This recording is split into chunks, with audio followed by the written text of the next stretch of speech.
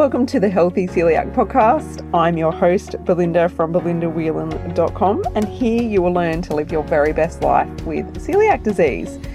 Now we are going to be talking all about health-related topics because you, my friend, are more than just a woman with celiac disease. Welcome to the show. Hi there, and welcome back to this week's episode. Now, something that I'm finding more and more is the more that I speak about celiac disease and talk about gluten, the more I'm getting asked from people that don't have celiac disease, is it okay for me to eat gluten? And this is something that's been coming up more and more recently. I don't know why, whether it's more of my content getting out there, but more and more people are reaching out to me and asking this question. So I thought it would be good to talk about this because you might have someone in your family that perhaps you're thinking that you just want them to eat gluten-free, or perhaps you're wondering whether you should keep them on a diet full of gluten. Or perhaps people are asking you this question as well. So I wanted to shed some light on this topic because it is something that can have a bit of an impact on people if they don't know what they're doing as such. So when we talk about gluten is really only harmful to those of us that have a reaction to gluten. So there's many people that react to gluten. It's not just us with celiac disease and non-celiac gluten sensitivity. There are other people that also struggle with consuming gluten. So if you have no intolerance or no autoimmune disease that means you cannot consume gluten, then if you don't react to it, then generally it is safe. What people need to think about though is what type of gluten they are having. So when I say what type, rather, where are they getting their gluten from? So if they're getting their gluten from a lot of refined grains, that's very different to eating whole grains. So I would recommend that people, if they can tolerate gluten, that they stick to eating those whole grains rather than those refined grains, which you'll find in many, many products. So when we look at whole grains, these are full of all the goodness. So you're going to get the nutrients, you're going to get the fiber, and it's good for your body. It does actually help with lowering your blood cholesterol. It helps with reducing the risk of diabetes. It is beneficial for the majority of people to eat whole grains. Now, people on paleo diets are dead set against grains. And again, it's just what your body reacts to. So some people find that grains just don't work for them at all. And this is a subject that I do want to talk about on another episode soon, where even people with celiac disease cannot have any grains. So some people react to all grains. So for me personally, I do eat rice, but I cannot eat brown rice. My body reacts as if I've actually eaten gluten. So I know for me that brown rice is a big no-no. Well, we've all heard that brown rice is so healthy for us and it's a wonderful whole grain, but my body personally does not like it. So it's about learning what works for your unique body. Now, if you have children in your household, so let's just say, for example, you have celiac disease like I do, and you have children, it depends on their age. You may wish to keep them consuming gluten so that you can keep an eye on their reaction to see whether celiac disease develops for them over time. Because the thing is, if they are not eating any gluten whatsoever, it is hard to see if they've got celiac disease based on symptoms. So for many people, they do like to keep their children on either a small amount of gluten or just enough gluten so that if they did develop celiac disease, they could see that reaction.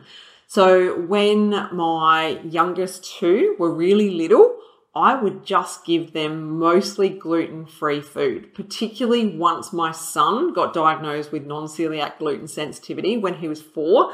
My youngest was 2, and she had no concept of not touching her brother's food, not getting crumbs everywhere. So I did just give her gluten-free food so that she wasn't spreading her crumbs everywhere and contaminating my food or my son's food or, a dining table, spreading it throughout the house.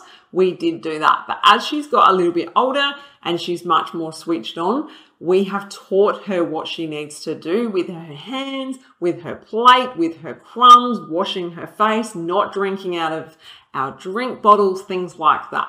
So I am actually getting her tested for celiac disease in the coming weeks. She's getting a blood test because she does have some behavioral issues, and you may or may not know behavioral issues can be linked to celiac disease. She shows no other symptoms apart from that. So I just want to rule it out or get a response that, maybe she does have celiac disease. But to do that, she needs to be eating gluten. So she does eat gluten. She does have not heaps, but she has enough that if she did have celiac disease, it would show up on the test. So that is something to consider if you do have young ones and you're wondering whether you should cut it out of their diet.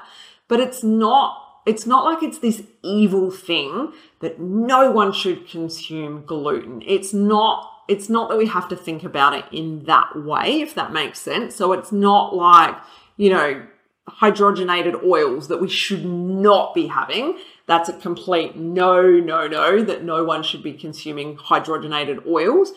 Gluten's not like that. It's not like we just go, no one should be eating gluten whatsoever. It's not that at all. So it does agree with a lot of people, but again, it disagrees with so many people as well. So it's about figuring out what is right for you, what's right for your family, what's right for your loved ones, and what works in your household. And you may find that as your children get older, they may like the gluten-free food more than, its counterparts. But there are benefits to eating gluten whole grains. So it's about that balance and knowing what works. So yeah, I hope that kind of covers that off and explains that, because it is something that does get asked a lot. And like I said, more and more people are reaching out to me and asking this question. So I did want to cover it off because I figured there's probably a lot more people out there wondering the same thing. So do what's right for you and your family, and, do some research, do some figuring out what's going on for you in your body. If you are concerned that maybe gluten is reacting for you, I do recommend grabbing one of my health trackers over on Amazon. Just type in daily health tracker for women with celiac disease, or just type in Belinda Whelan. Check the spelling of my podcast for Whelan. It's a bit of a confusing one.